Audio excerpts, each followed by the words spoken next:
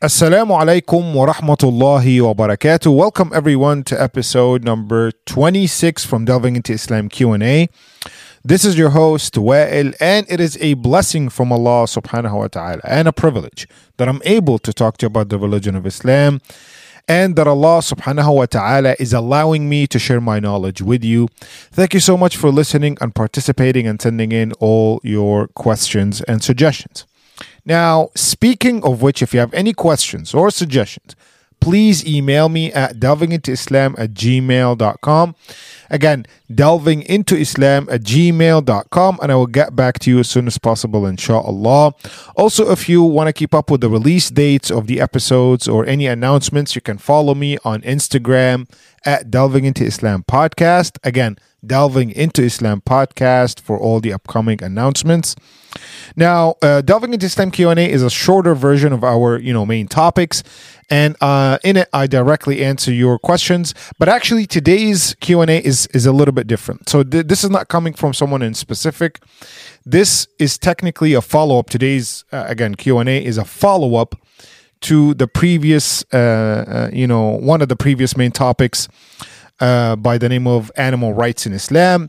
It's already released. If you guys are interested, please go back and listen to it. Basically, it has contains very, very fascinating stories about the animal rights in Islam and how the Prophet ﷺ and the companions used to treat animals and all the rulings and all these things. They are, subhanallah, wallahi, fascinating stuff. Again, if you have not listened to it yet, please go back and do so. Now, within the topic, I was talking briefly about, how the Prophet ﷺ was talking about his camel, Qaswa, and he kind of compared Qaswa. Again, Qaswa is the name of the camel of the Prophet ﷺ to the elephant. And he said, basically, Qaswa, just to make it, again, for those of you who didn't listen to the episode, Qaswa came at the plains of Hudaybiyah, which is a place where they had the peace treaty, and then it sat down and it wouldn't move. And then the Prophet ﷺ would say, Qaswa, go ahead, let's go. But then it would not move. And then the companion said, well, Qaswa now is basically is rejecting the commands, and it doesn't want to move. And the Prophet ﷺ said, by Allah, no, Qaswa never does this. Qaswa always listens.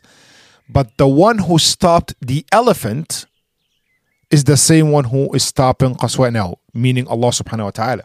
He's saying Allah subhanahu wa ta'ala, who stopped the elephant back in the day, and that's the story today, is the same one who stopped Qaswa. And of course, there was a wisdom for that, and all for the Muslims to camp there and all these things. Now, the Prophet ﷺ compared Qaswa to the elephant. So what is the story of the elephant? I know briefly we mentioned it, but now I want to get, because it's a fascinating story, wallahi. And there's a whole chapter in the Quran called The Elephant about that story. So there's an entire chapter. It's a very short chapter. Like it's literally 5 verses and 5 short verses about the incident of the elephant, or al-fil. The word fil in Arabic means elephant. So again, the chapter, it's called the chapter of al-fil, or the elephant. And it has only 5 verses. It basically briefly, but then we know from the seerah, from the sunnah of the Prophet ﷺ, what actually happened in a lot of detail. So the details are not mentioned in the chapter itself. It's mentioned in the seerah of the Prophet ﷺ for one simple reason. Back in the day, there was no calendar. Right, so the companions, or not the companions, even the Arabs before Islam, they used to mark years by significant events. Okay, do you get it? So they don't have the year 2023, for example. That didn't exist then, but they could mark it by saying this is the year where this took place. So they call it the year. For example, if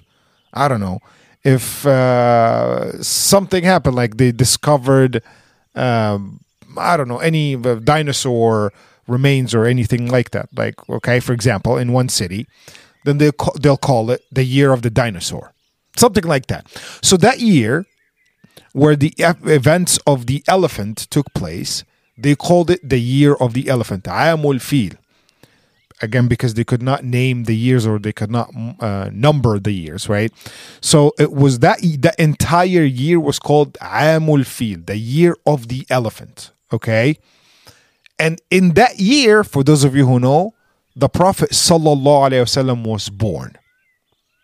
So the Prophet ﷺ, because we don't have any digits, any numbers, we know that the Prophet ﷺ was born because, by the way, the Islamic calendar starts after the emigration of the Prophet ﷺ from Mecca to Medina. It does not start by the birth of the Prophet ﷺ. That's why you'll never know. I want you to just think about this. Our Islamic calendar, it starts with the first year of Hijrah, the year when the Prophet ﷺ made the emigration from Mecca to Medina.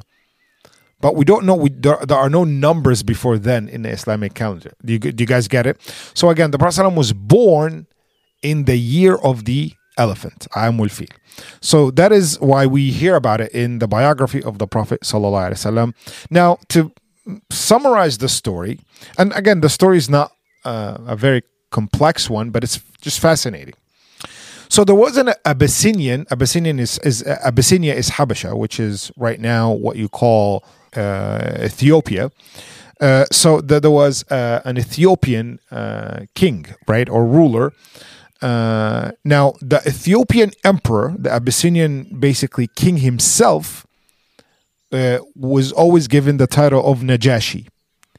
Again, anybody who would rule Abyssinia would be called Najashi. And they were predominantly Christian until the time of the Prophet ﷺ, where the Najashi then, it's like Caesar basically, right? Caesar is not the name of one person, it's a title. So again, Najashi is a title. It's like, again, like I said, the Julius Caesar was a name of, the emperor, the ruler. But then afterwards, derived from his name, or it was taken from his last name, Caesar itself became a title. So a Najashi was, again, the ruler of Abyssinia at the time, the king of Abyssinia at the time. And then he assigned someone, a ruler, a sub-king, if you want to call one of his, basically, people to rule Yemen. And that person's name was Abraha. Again, Abraha was an Abyssinian king on Yemen. He was not the Abyssinian king. I just don't want to confuse you. The Abyssinian king was a Najashi. And the Najashi assigned Abraha to rule Yemen. It's that simple. Now, again, like I said, Abraha was Christian. And of course, when he was taking over Yemen, controlling Yemen, he started building churches. And he wanted to build a big church in Yemen. And actually, he did build a big church in Yemen called Qulais. And he did that so people, because he heard about Mecca, and he heard about people, going and doing pilgrim in Mecca, and they doing Hajj and they doing Tawaf. Of course, back in the day, Hajj was shirk. It was not the Hajj that we know today, right? It was derived from the time of Prophet Ibrahim, peace be upon him. But again, they used to commit shirk while performing Hajj. Because they used to say, and I mentioned this in season 4, they used to say, La ilaha illa ant illa ma akhadtahu sharikun lak. Basically, they used to say, nowadays we say, oh Allah, there is no God but you, there is no deity but you. Back in the day, they used to say, oh God, there is no God but you, except for those that you hire as associates, meaning the idols. You guys get it? So it was, of course, manipulated, and the Prophet ﷺ came to abolish the shirk way of doing Hajj and, establish the monotheistic way of performing Hajj. Just a little bit of information for you here. So anyway, so the people used to do Hajj, because some people might hear and be like, wait, people used to go to Mecca before Islam? Because this was definitely before Islam. Yes, because the concept of Hajj came from Prophet Ibrahim, peace be upon him, was the one who technically built Kaaba as we know it today. Of course, it was modified and it was reshaped and, reconstructed many times, but as we know it today. So there was a pagan ritual with Hajj back in the day. Of course, after the death of Prophet Ibrahim and, his children and all these things, people introduced idolatry into the Arabian Peninsula and all these things happened. I don't want to, again, deviate from the story. But anyway, people used to go perform Hajj in a pagan way, and Abraha did not like that. He was Christian. She's like, okay, I'm going to build a big church. And then people will, instead of going to this place in Mecca, to Kaaba, they'll come to my church and they will embrace Christianity. At the time, after they built that church, a man from the tribe of Banu Kinana, again, this is all from Quraysh, he was in Yemen and he decided to just vandalize the church. He's like, oh, this guy's like trying to compete with us. He's trying to, pull people away from Mecca, because again, at the same time, it was business to them. I mean, up until today, the government who's responsible, they get money and wealth from you paying fees to go and do Hajj, which is not haram. Again, it's they take care of it. They do what they can. However, maybe you can argue that the prices now are ridiculous, but again, this is to them back in the day also was business. Now, so the man goes and tries to vandalize, and he does actually successfully vandalize the church, and Abraha finds out. Of course, when Abraha found out about this, he just loses his mind and he decides to go and attack Kaaba. He's going to be like, I'm going to destroy it, I'm going to demolish it, so people will have no choice but to come and pray in the church. So what happened is he sent to the Najashi, his boss, basically, in Abyssinia. He's like, I'm about to, have a mini war against the people of Quraysh and fight, and destroy Kaaba. So the Najashi, as a sign of support, sent him his magnificent in size elephant. He sent him an elephant and he says, this should be your basically tool in war. Of course, he rode on the elephant, Abraha rode on the elephant, and with him there were like an army, and they started marching towards Mecca to destroy the Kaaba. Of course, the Arabs heard about this and they did not like this, right? So on his way, the king of Himyar, now Himyar is also in a place in Yemen. Now, he was a ruler of Yemen, the headquarters, if you want to call it, the main city of Yemen. But there were the outskirts of Yemen. There were other cities in Yemen who were not under his ruling. So the king of Himyar, which is again in Yemen, went to battle with him. He wanted to stop him because, again, Mecca was a big deal even for pagans back in the day. And of course, the king of Himyar lost the battle and he was actually held captive. Then he kept marching, and then some many Arab, leaders decided to stand against him and fight him, but they all lost because, first of all, the elephant factor is scary to your enemies. So what happened is they would lose everybody that they would go against or would go against them, because they're not going to war with any tribe. They just want to go destroy Kaaba and come back. That is technically their purpose. So anybody who would go against them would lose the battle, and he would kept on holding them as captives. Then he reached, look at this, At-Ta'if. Now, the infamous Ta'if at the time. Now, alhamdulillah, it's a beautiful city. But back in the day, they were, up until they humiliated the Prophet ﷺ when he tried to preach to them, they were just devious people back then. And so, of course, they offered help. They were like, we're not going to war with you, Abraha. You're good. We know what you can do. We actually going to send support and help, and we'll send with you guide to tell you where to go and how to, break and destroy the Kaaba. And of course, the Ta'if, the reason why they agreed to this, because they were in competition with Quraysh. Because again, Quraysh was getting all that money, all that business from the Kaaba, and they hated that fact. So it was also for their own benefit for the Kaaba to be destroyed. Now, they got to Mecca, and when they got to Mecca, Abraha sent a mini army led by Al-Aswad ibn Mafsud. Now, that person, Al-Aswad, was, again, his basically second in command or whatever, his right hand. So he went there and he raided Mecca and stole all the money in the Haram by the Kaaba. He stole all the money in the Haram from, the pilgrims, from the sellers, from all the business that's been, they took all the money, and they also stole about 200 camels. Okay? Now, those 200 camels, they were owned by Mecca's leader at the time.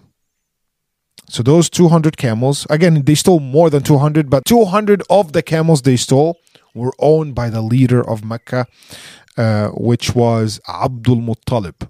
Now, for those of you who think that name is familiar, it's because Abdul Muttalib was the grandfather of the Prophet sallallahu alaihi wasallam.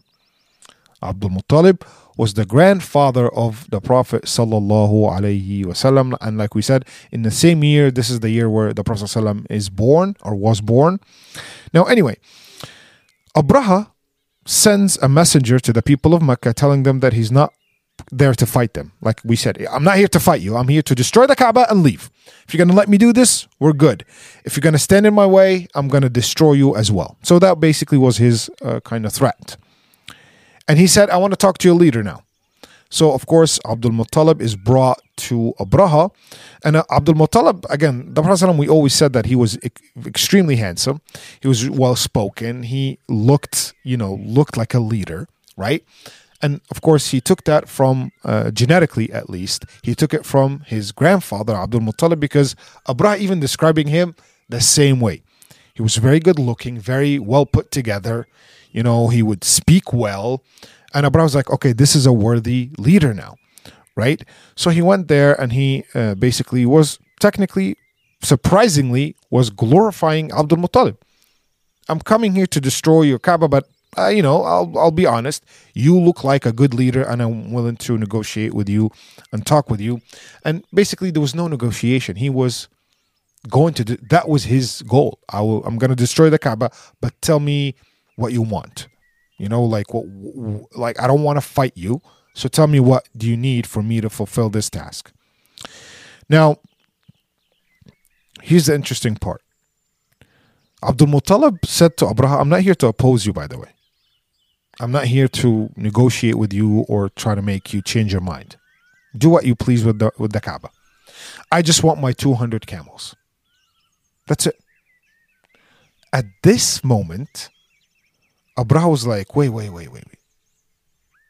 Let me get this straight. Technically, in other words, you're here not to stop me from destroying the Kaaba. You're here because you want your 200 camels? And Abdul Muttalib said yes. Here's the interesting part. Abraha, when he heard Abdul Muttalib saying this, he said, you know what? And this is recorded in the biography of the Prophet, recorded in history. He said, when I first saw you, I thought you were a great leader. And I liked how you held yourself.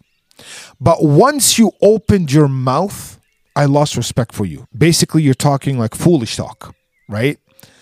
So he said, I'm here to destroy a symbol of your belief and religion. And all you care about is 200 camels? What kind of a leader are you? Look how Abdul Muttalib responded. He said, listen, I am the Lord of these camels. I'm the owner of these camels. So I need to take care of that. I need to take care of them. They are, I'm basically the caretaker of these camels. I need them for, economy, for business, for wealth. I need them. The Kaaba has a Lord. Allah is the Lord of Kaaba. Again, like I said, they used to believe in Allah, even in the days of Jahiliyyah, right? They used to believe in Allah, but the problem is they believed that Allah had associates, aka idols and statues and idols and whatnot. But they believed in Allah. So he said, Allah is the Lord of the Kaaba and He shall take care of it as well. So I want to take care of my 200 camels. God, Allah will take care of His Kaaba. That's it. That simple. Now, at this point, Abraha was like, you know what? Your God can't do any, because he believed that Abraha is Christian. So eventually they worship the same God, what they call again the Father. So Abraha, out of ignorance, does not know that we're talking about the same God here, right? And again, they're both views of God, the views of Abdul Muttalib and the view of Abraha, they both are skewed. That's not the true, Allah is not the father of anyone, nor Allah has associates. So they both have a flawed, drastically, significantly flawed idea of who Allah is. But they eventually believe in the same God, right? So he said, your God won't stop me, and I shall destroy the Kaaba. And here you go, I will send with you back your 200 camels.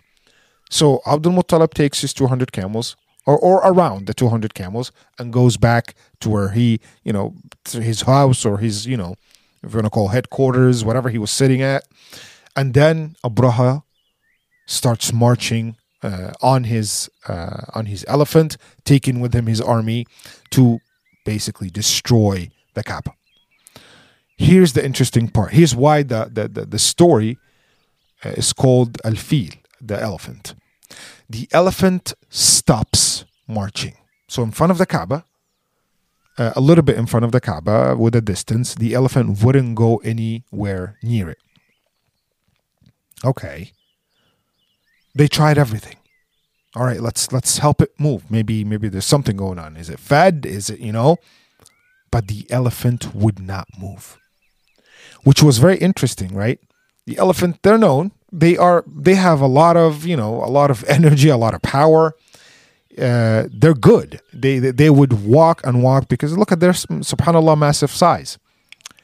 So they made a little bit of an experiment. They made the elephant turn around and basically head away from the Kaaba. In that case, the elephant actually moved and it started walking away from the Kaaba. Subhanallah. Then we're like, okay, now it's moving. Okay, maybe there's something going on here. Let's turn it around again and let it face Kaaba and let it head towards Kaaba and get closer to it so we can destroy it. Once they turned the elephant around, the elephant would not move. Of course, something was going on. And of course, we know what was going on as Muslims. The Prophet ﷺ told us, Allah subhanahu wa ta'ala prevented the elephant from taking one step further. That's it. The elephant, the creator of the elephant, commanded the elephant to stop. Same thing that the Prophet ﷺ said happened with his own camel. They kept pushing it, beating it, nothing was working. Nothing was working. It would not move. It would not budge. Then while they're baffled by what's going on, and they're trying to comprehend what's going on, they saw birds coming out of nowhere. Massive number of birds. We don't have a description of the birds, but again, what we have is that they were holding, each bird was holding 3 small rocks. If you want to call pebbles. حجارة من سجيل. That this is mentioned in the chapter of the elephant. So again, each bird was grabbing or holding 3 pebbles, 3 small rocks. Each bird was holding 1 rock in its beak and 2 in its feet. So 1 in each foot. So that's a total of 3 for each bird. Again, 1 in its beak and 2 in its feet. And then they came right on top of the army and they dropped those pebbles. Subhanallah. And again, this is a miracle from Allah. The pebbles dropped so fast, so strong, and they penetrated the bodies of the army like bullets. Like bullets. Literally, it started going through their bodies, killing them instantly. Imagine this. Imagine like they're like flying on birds, people flying on birds, having machine guns and, shooting at the army down like on the ground. That was exactly the same way. Birds dropped their pebbles, dropped their rocks, and they became like bullets. Subhanallah. So most of the army died. Most of the army, of course, nothing harmed the elephant or anything like that, but the people died. And when people, and the rest of the people, so the most of the army died, the rest started fleeing away from Mecca, literally leaving Mecca in its entirety. That's it. We don't want to be in this land anymore. And of course, on top of him was Abraha himself, the leader. Now, while fleeing back to Yemen, Abraha was hit with a disease that was unknown. They could not figure out what was that disease, what caused it, and how to cure it. So on his way fleeing to Yemen, his body parts were like literally his limbs were falling off. Subhanallah. It started with his fingers, his hand, his basically entire arm, feet falling off. Like melting, subhanAllah. May Allah subhanahu wa ta'ala protect us from his punishment and wrath. Can you imagine this? What's even worse, that each limb fell off in a different town. Can you imagine? Like he had his arm falling in one town, his leg falling in another town, and it was subhanAllah, one of the worst punishments. One of the worst punishments. And that also applies to those who were fleeing with him. They were all hit with the same disease. Now, here's the crazy part. They could not, they want to go back, rush back home so they could be cured, see a physician or a doctor that could help them. But as soon as they step back into their town, which is the place in Yemen, they instantly died. Subhanallah. So that was the story, really in a nutshell. Now, what we take away from that story, first of all, when Abdul Muttalib, the grandfather of the Prophet ﷺ, said, no, Allah will protect the Kaaba, we cannot apply this rule in today's world. Abdul Muttalib basically, and Abdul Muttalib was not a believer, by the way. He was a disbeliever. He was not a believer. He believed in paganism. But at the time, they saw a massive army. They could not do anything about it. People were going to lose their lives. But in today's world, you have to, again, after Islam, this was pre-Islam. Now, after Islam, you should do your absolute best to fight for your religion. And leave the results up to Allah. You do your best. If you can't do something, you can't do it. But if you can, you have to do it. So we completely disagree. Yes, he has a belief that God will save the Kaaba. Wonderful. It's admirable.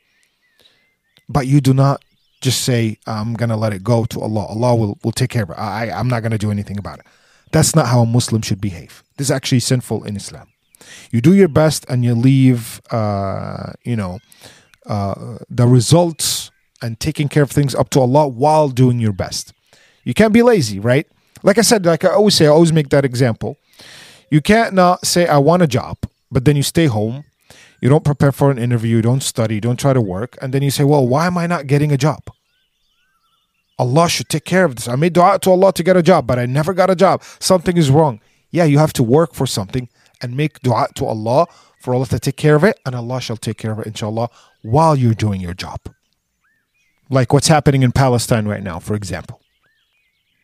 You can't just be like, well, we are upon a truth. Allah will take care of, the Palestinians, our brothers and sisters in Islam. Don't worry about it. We just sit and wait. No. Allah did not tell you to do that. Allah said, if you have any power to stop your brothers and sisters or stop any wrong happening in the world, if you have the power to do it in a way that's Islamic, not hurting civilians, not hurting innocent people, in a very, in a moral way, right? Then you should do it. And Allah will take care of the results. Because all we can do is try, right? All we can do right now is try. But at the end of the day, the result is up to Allah. Because some people try and they fail. So what you do is you try your best to defend, our Muslim brothers and sisters in Palestine, all over the world, if you can, financially, politically, whatever, any way, in any way, shape, or form, any way you can, and leave the results up to Allah. But people who sit down and say, well, Allah will take care of them and we'll wait for for victory. Victory is coming. It's coming on its own. Don't worry about it. No, that's not how Muslims should behave. Victory will come. This is a promise from Allah. Through the true believers. And Allah will give them aid that we won't even be able to comprehend. We know that. It happened in the Battle of Badr, 300 versus more than 1,000. The 300 of the Muslims, of the believers, versus 1,000 or more than 1,000. And who came and fought with the believers? Angels. Angels. And even the enemy started citing, who became later, they converted later and they became Muslims. But they said, we saw strange fighters fighting that they did not look like, they didn't seem like normal humans. And they had like almost superpowers in the battlefield. That was during the Battle of Badr. Did the Muslims sit down and say, well, Allah will fight that war for us? Like again, remember the children of Israel? No, we do not do that. We do not say Allah will fight the fight for us. This is our test in life. This is our test in life. So again, we cannot apply the logic of Abdul Muttalib, the grandfather of the Prophet ﷺ, in saying, oh, we're going to abandon everything, we're not going to do anything and Allah will take care of it. We cannot, as Muslims, apply that today. So that is number one. Number two, do not underestimate Allah's wrath. Unfortunately, a lot of people do. If Allah does not show you His wrath now, rest assured you will see if you're doing something terrible. if you're being a horrible person, or if you're witnessing someone who's doing horrible things, being evil to people, rest assured punishment will take place, whether in this life or in the hereafter. It's a mercy from Allah to see the punishment in this life, wallahi. Because in the hereafter, you're done. You're done. There is the punishment will be extremely severe, and there is nothing to save you. Like in this world, some people might die from severe pain. This is mercy for them. Imagine on the Day of Judgment, from severe pain, you can't even die. You have to live it for eternity. Can you imagine? Death itself is mercy sometimes. On the Day of Judgment, death is not there. Another thing we need to, and this is going to be the final point that I make before we conclude, everything in this existence takes permission from Allah subhanahu wa ta'ala to operate. Rivers, trees, animals. Literally, permission has not been given for the elephant to move forward, to take one step forward. Guess what happened? The elephant could not take one step forward. Every single thing, my dear brothers and sisters, every single thing, wallahi, whether you see it or not, takes permission from Allah subhanahu wa ta'ala. By the way, you wake up every day by a permission from Allah. Because when you go to sleep, Allah takes your souls up. Then Allah decides to put them back in your bodies. If Allah does not decide to put your soul back in your body, you're dead. You're not going to wake up. That's it. Even your breathing comes from Allah subhanahu wa ta'ala by a permission from Allah subhanahu wa ta'ala. Do not forget that. So again, I wanted to just follow up with the story, and I hope, I was able to clarify the story and you guys learned something from it. Thank you so much for listening. Wassalamu alaikum wa rahmatullahi wa barakatuh.